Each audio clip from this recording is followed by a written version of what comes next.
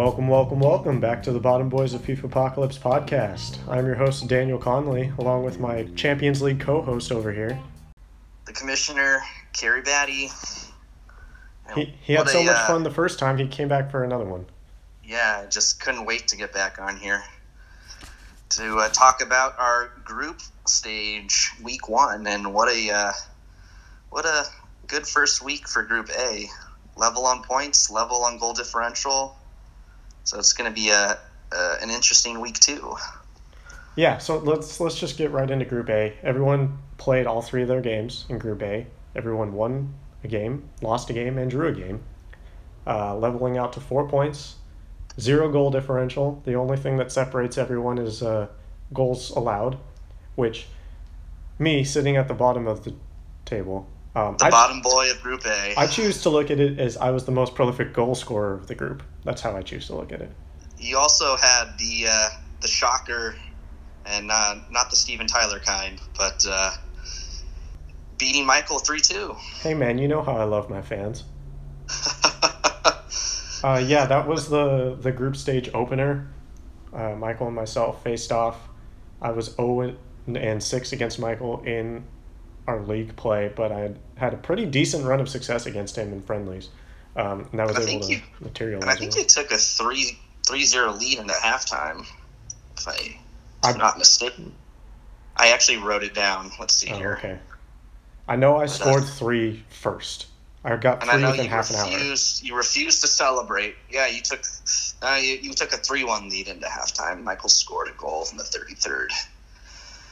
But yeah, your thoughts on deciding not to celebrate? I mean, bottom boy going up against the a self-proclaimed bottom boy. You weren't a bottom boy this year, but against technically have never been a bottom boy. Yeah, then this podcast is a lie. No, because if I celebrate and then I lose, then I look like a fool. Then you look like a fool, an absolute fool. If I score a big goal to clinch my victory in like the 85th or whatever, then I'll celebrate. You know, the exact thing that I got mad at you for doing, that's what I would do. Yeah, well, see where I'm sitting and see where you're sitting.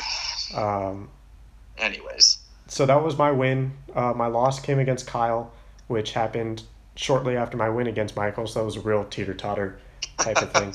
High and low right there. Yeah. In a matter of 20 minutes. Kyle jumped out to a 3-0 lead. I was able to climb back, make it 3-2, but ended up falling short. So Kyle got his win there.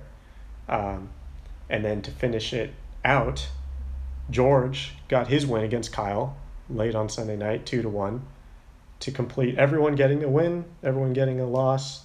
And then Kyle and Michael drew, and George and I drew to get everyone at their draws. 0 goal differential across the board. That's really... It's as close as it can be right now. Yeah, it would be even crazier if it was just everyone tied on goals against, and then I don't know how a tiebreaker would come down to that. I don't know. That'd be crazy. Luckily, we have week 2, and I have a hunch that perhaps maybe week 2, some team will pull away at least. Yeah. I don't know who it'll be, but some team will get the results they need to get through. 2 teams will advance, that is for sure. Yes, regardless of how many points they have. I know that 2 teams will also advance in Group B, regardless of how many games are played. Yeah, this might be first time in league history that a team doesn't play a game and 0 points on 0 games played. We'll see. The teams that have played so far, James is top of the group. He won a game and he won a game and drew a game. Beat Chris, which was pretty surprising, and then drew against Jordan. Chris got his 1 win. He's sitting in second with a win and a loss. He's sitting there at 3 points. Chris got his 1 win against Jordan, and Jordan's just chilling out there in third with his 1 point on the draw. But hey, that's enough to get you into third place in this group. Yeah, I mean, I don't know what to say. I feel like your feelings have been... Rumor has it the spreadsheet locks on Sunday night, so let's get those games in. Yeah, I mean, that group is still pretty close, and because of the pending circumstances, we don't really have a great visual as to how. Yeah, there's no, we can't forecast any of this. I did see on the schedule that Chris Sam, both games potentially Tuesday night. So I'm thinking by the end of those two, we'll have a pretty clear, well, not clear, but a good indication of how that group's going to go. So you're telling me that Tuesday night, December 22nd, we have Chris versus Sam twice. We have Chris versus Sam twice. We have the Lakers home opener. We have LAFC in the Champions League final. It's going to be one. This is crazy. This is great madness. Night of viewing. This is madness. This is FIFApocalypse. Was there any sort of like wrap up you wanted to do, or like? There's not really anything we can. Not really. I can't really say what I'm looking forward to in week 2. Well, I guess Group A, week 2, based off of week 1, anything is possible. So I think I can't really pick a matchup that I want to look forward to, because I think, maybe can you overcome your 6 goals against? But I think every game is intriguing.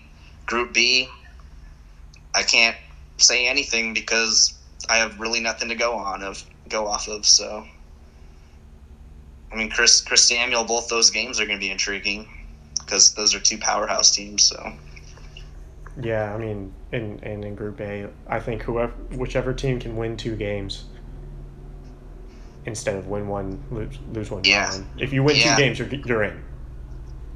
Yeah. No, true. Everyone else just kind of drawing it out, yeah.